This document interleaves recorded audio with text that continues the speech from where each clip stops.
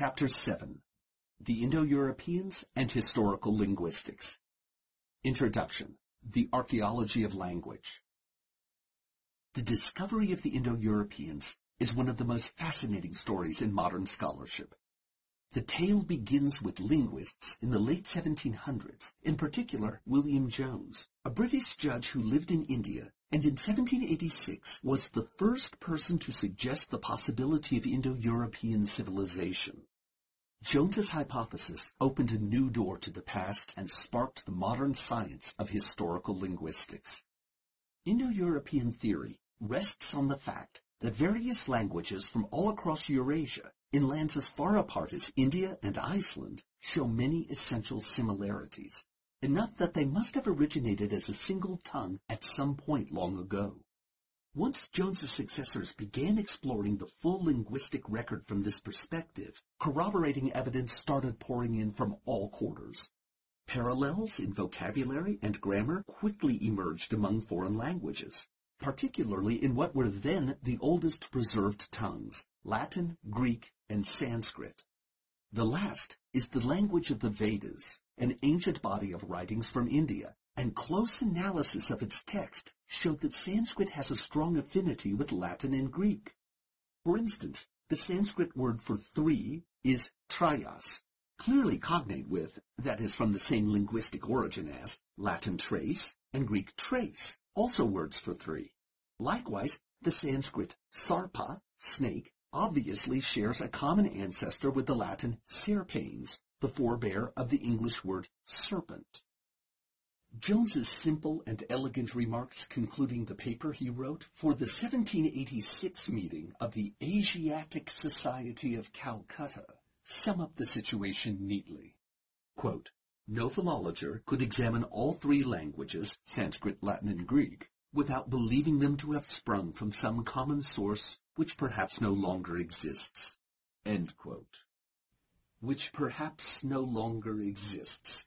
This priceless piece of understatement was the overture to many important, indeed revolutionary insights into the history of Western civilization.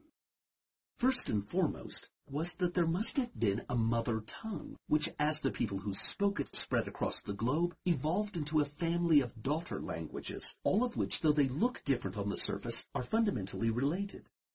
Since these languages can be found all over Europe and Asia, scholars ultimately settled on the term Indo-European for this culture and Proto-Indo-European as the designation for the mother tongue itself.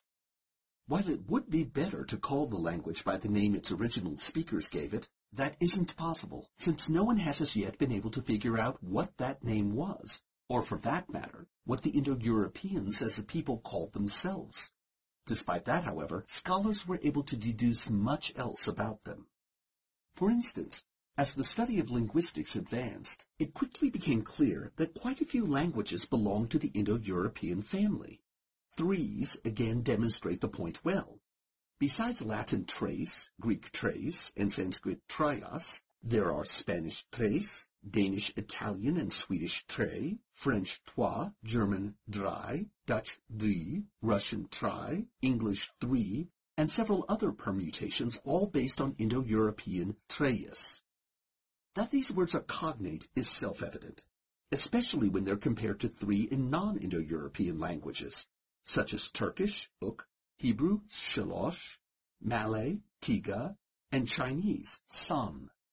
And adding in other basic Indo-European words like mother, mutter, mater, and father, pater, patir, makes the case overwhelming. All these languages, which exhibit so many cognates, must once have had a common source. The ramifications of Indo-European theory were explosive, especially to Europeans in the 19th century. The presence of a long-lost common language presupposes by definition the historical existence of a common culture. Anthropologists have shown that unity of culture nearly always accompanies unity of language. And as the Indo-Europeans spread both widely and successfully across the globe, that culture must have traveled with them. Given that, scholars began looking at the fundamental similarities in native Indo-European civilizations and found remarkable parallels, the implication being that, For all their seeming differences in religion, government, and family structure, peoples of Indo-European heritage share a cultural framework consistent with a shared origin. That is, the fundamental similarities in their cultures overshadow their superficial differences. It was a notion that was not well received in all circles, especially the Eurocentric white supremacist factions which dominated the West in the 19th century. Finally, linguistic research showed how extraordinarily successful these Indo-Europeans were in their near-global usurpation of the planet. To list ancient Indo-European civilizations is virtually to catalog conquerors across Europe and Western Asia. Indo-Aryans, Persians, Hittites, Greeks, Romans, Celts, Vikings, Medes, and Philistines, to name just a few. And their modern counterparts are no less numerous. Among them, Spanish conquistadors, Christian crusaders, and all the major European colonial powers.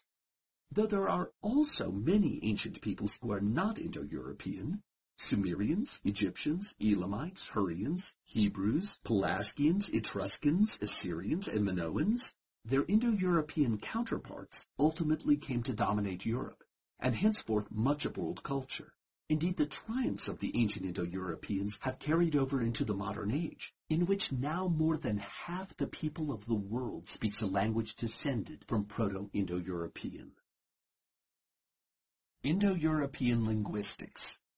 To understand how Indo-European culture rose to such prominence, one must look far back in time. In late prehistory, waves of Indo-Europeans began migrating in several directions across the Eurasian continent, displacing natives and even other Indo-European settlers who had entered an area earlier. Scholars debate when exactly these massive migrations began. Some say as early as 8,000 to 5,000 BCE, while others put it fairly late, after 3,000 BCE. But it's clear that by the third millennium, 3,000 to 2,000 BCE, the Indo-Europeans were on the move.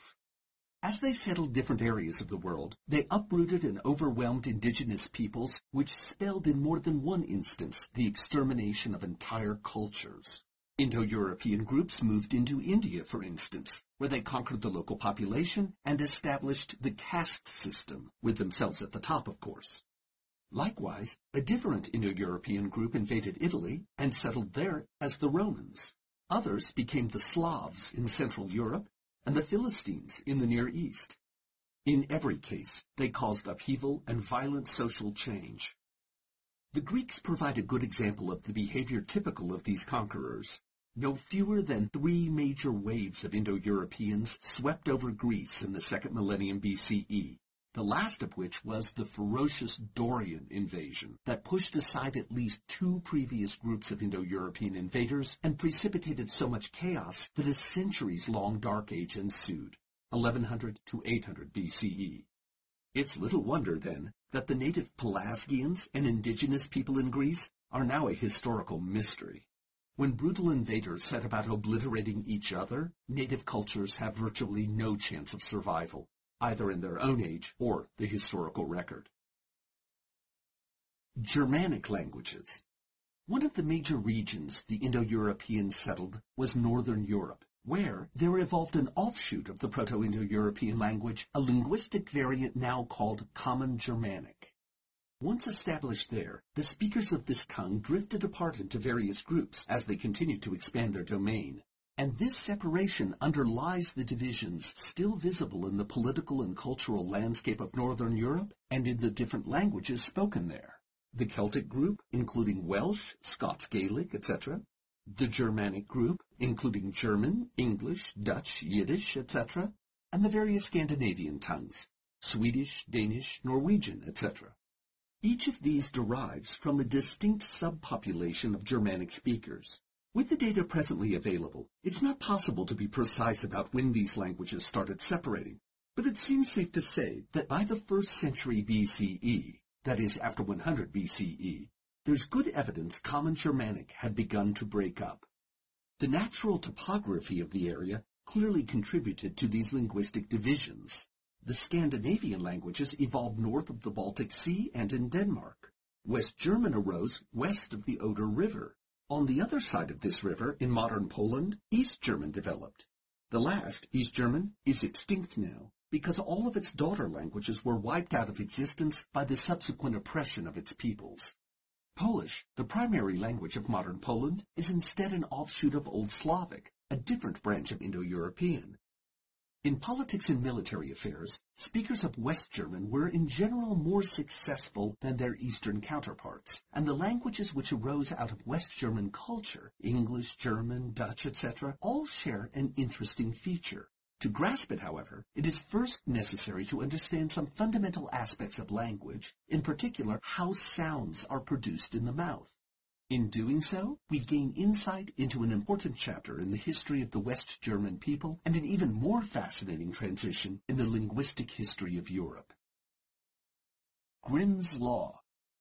After William Jones suggested that Latin, Greek, and Sanskrit shared a common origin, the pace of linguistic study began to accelerate rapidly in the West.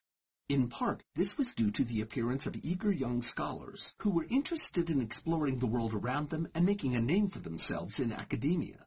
The most famous of these was Jakob Grimm, 1785 to 1863, one of the famous Brothers Grimm. As a student of language, Jakob Grimm studied early German literature, seeking rare words unchanged over time, archaic vocabulary which might elucidate the history of the German language.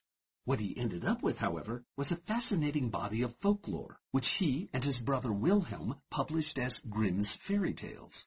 The often macabre and sinister nature of these tales, involving enslavement, poverty, starvation, abduction, and even cannibalism, reflects the dark view of those living where there's little protection from the vagaries of man and nature. It's one of the few glimpses history affords of non-urban life in Western civilization, and it's not a pretty picture. Grimm also got what he wanted word-wise. After some study, he noticed a pattern in the evolution of Common Germanic as it was developing out of Proto-Indo-European, a change that he deduced had to have taken place long ago. This change came to be called the Great Consonant Shift. Grimm demonstrated that even if a Germanic word and one from a different branch of Indo-European didn't look alike on the surface, in many cases they could be shown to be cognate with each other if one assumed that certain consonants had followed a predictable course of change. This linguistic rule was later dubbed Grimm's Law. Here's what happened. At some point in the evolution of West German, some of its consonants began to shift dramatically. To understand how and why this shift occurred, one must look at the nature of consonants themselves, which are formed by briefly stopping the flow of air through the mouth. P, ta, k, b, d, g. Or by restricting it somehow. Th, v, th, ch, j. The great consonant shift in Germanic languages appears to have begun when a certain type of consonant called unvoiced, p, t, k, transformed into its aspirate equivalents, p, t, k. Once that change took place, it put pressure on the original aspirates to sound different from the new ones in order to maintain enough distinction among words that sense wasn't lost. That is, if your tongs suddenly are thongs, and your pans become fans, there's considerable potential for confusion. Consequently, what had originally been aspirates in Common Germanic, p, t, k, moved to their voiced equivalents, b, d, g. And soon thereafter, the original voiced consonants, b, d, g, did likewise and changed into their unvoiced counterparts, p, t, k, thus taking Common Germanic consonants in a full circle, from unvoiced to aspirate to voiced. Bearing in mind that vowels are fluid and can change unpredictably, and that liquids, LR, and nasals, MN, are not as a rule affected by processes like those underlying Grimm's Law, we can deduce the Germanic, in this case English, word which is cognate with its Indo-European form before it underwent the great consonant shift. Since Latin and Greek are Indo-European tongues which stand outside Germanic and therefore were not influenced by Grimm's Law, words from these languages show the Indo-European root which Germanic inherited and changed. And because English contains many derivatives from Latin and Greek, we find within our own language words which do not look much alike, but have similar meanings and are in fact cognate. For instance, the Indo-European root pater, which gives us words like paternal and paternity changed into father in English because the inherited P became F and T became TH. The same thing happened to the TH in mother, which comes from an Indo-European base mater, but the M was not changed because nasal consonants like M were not affected by Grimm's law. On the course website, there is a table where you can use English derivatives from Latin and Greek to determine the changes which took place in Germanic words as outlined in the description of Grimm's law above. By doing this, you should be able to decipher an English word which has the same basic meaning and Indo-European root, but looks different because the Indo-European root word has undergone the great consonant shift. If you have time, please take a moment to complete this exercise. The Indo-Europeans, History and Culture. But language is not all there was to the Indo-Europeans. Anthropologists have long pointed out, as noted above, that language and culture go hand in hand. So, while shedding new and important light on the evolution of language, historical linguists have also discovered much about the Indo-Europeans' lives and livelihoods. Nevertheless, much remains uncertain, even such a basic question as where the Indo-Europeans lived before they embarked on their worldwide journeys and conquest. What we don't know about the Indo-Europeans. Let's begin by looking at what is today unknown about the Indo-Europeans. Put simply, there is still no unequivocal evidence from either historical or archaeological sources for exactly where, when, or how the original speakers of Proto-Indo-European lived.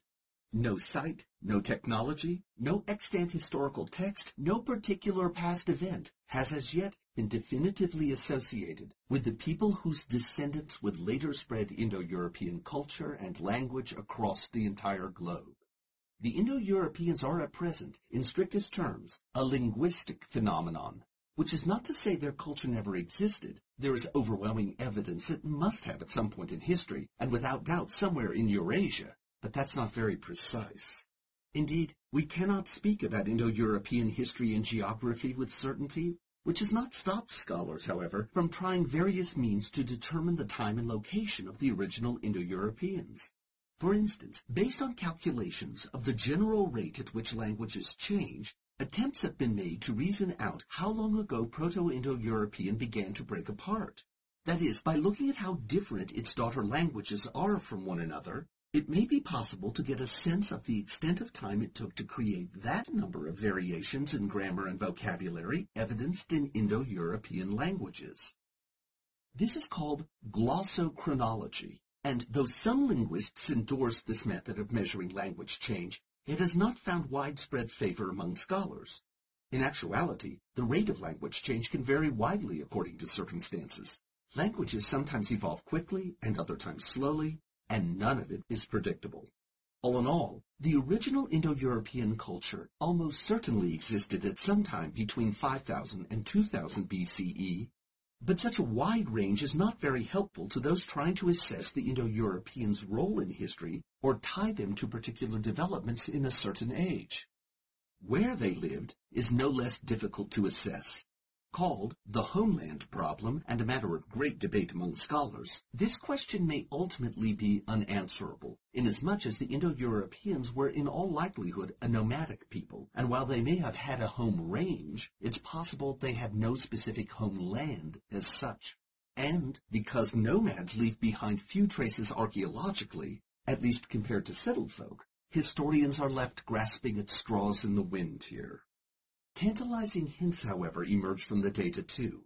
For example, the patterns of dispersion among Indo-European languages should after all furnish some sort of indication as to the migrational paths followed by the Indo-Europeans. Tracing those backwards ought then to provide at least a general indication of their place of origin. Moreover, similarities and differences in the daughter languages should also help point to how this dispersion proceeded, or at least where groups were at different times. But unfortunately, just as with glossochronology, there are too many variables at work, and no consensus has emerged among scholars about anything but the most basic solutions to the homeland problem. In sum, it seems safe to say only that the Indo-Europeans probably lived in or around the steppes of southern Russia at some point, simply because that area is central in the vast territory their descendants would later come to occupy. Little more can be said with certainty. What we do know about the Indo-Europeans. In spite of not being able to answer some of the most basic questions about the Indo-Europeans, the body of data about them that we do have is very great too. Of the original Indo-European civilization, many features can be reconstructed by comparing similar elements found widely among its daughter civilizations. For example, the Indo-Europeans must have been polytheistic, since all Indo-European cultures are, or at least were originally, that way. Their chief god was probably an entity whom they called Sky Father, because a name of this sort is seen in quite a few daughter cultures. For instance, the Romans, whose principal deity was known as Jupiter, Day Father, and the Greeks, whose god Zeus, Day, headed up their pantheon. The Indo-Europeans must also have favored tripartition, division into threes, the tendency to envision and express the world in groups of three, which was a familiar habit of ancient Indo-European culture. For example, it's likely Indo-European society was separated into three basic strata: priests, warrior rulers, and farmer workers. Similarly, three fundamental elements constituted their universe: sky, sea, and earth.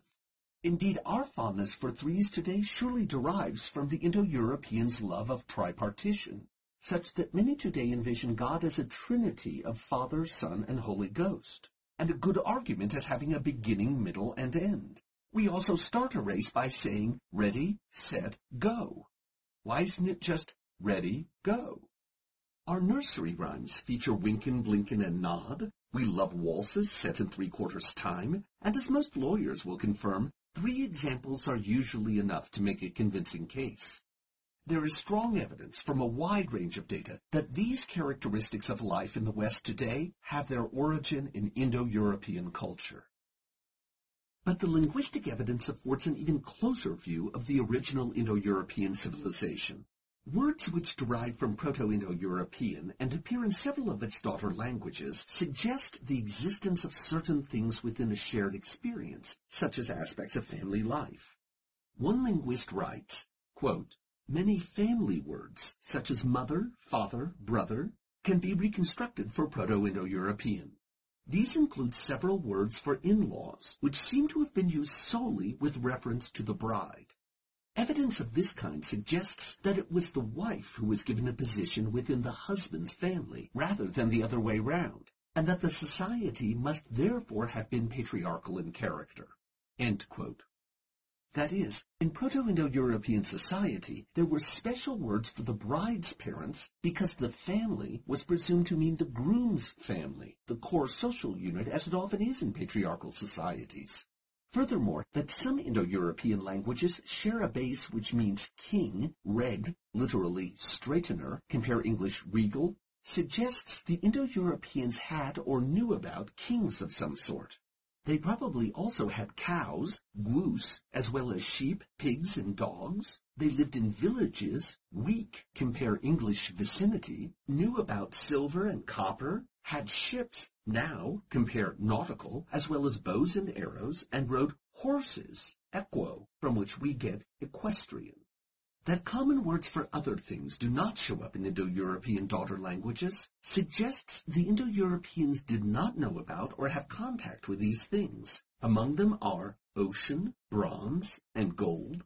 One scholar, Harold H. Bender, puts it this way, quote, "There are no anciently common Indo-European words for elephant, rhinoceros, camel, lion, tiger, monkey, crocodile, parrot, rice, banyan, bamboo, palm, but there are common words more or less widely spread over Indo-European territory for snow and freezing cold, for oak, beech, pine, birch, willow, bear, wolf, otter, beaver, polecat, marten, weasel, deer, rabbit, mouse, horse, ox, sheep, goat, pig, dog, eagle, hawk, owl, jay, wild goose, wild duck, partridge or pheasant, snake, tortoise, crab, ant, bee, etc." End quote. With no common word for ocean, it seems unlikely the Indo-Europeans were originally a coastal people. No shared word for vine makes a Mediterranean origin improbable too. But even with such compelling and specific linguistic data, scholars still cannot agree as to the exact whereabouts of the aboriginal Indo-Europeans. Thus, the homeland problem remains just that, a problem. Conclusion. Who were the Indo-Europeans? In conclusion, who were the Indo-Europeans? The truth is, we do not know who they were, but we do know who they are. Virtually every one of us, at least in some way. Seen genetically, Indo-European heritage encompasses all people of Germanic or Scandinavian or Southern Mediterranean or Persian or Russian or Northern Indian descent, any of a wide range of national groups stemming from India to Iceland.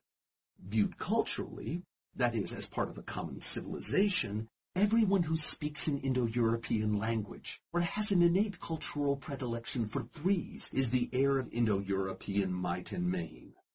From that perspective, it's hard not to see Indo-Europeans everywhere. And thanks to these ancestors' invasion of every continent on Earth and usurpation of much of its natural wealth, the descendants of the Indo-Europeans represent one of the most populous and pervasive cultural forces on the planet. But the price of that success has been quite steep, in almost all cases, the extinction of native cultures.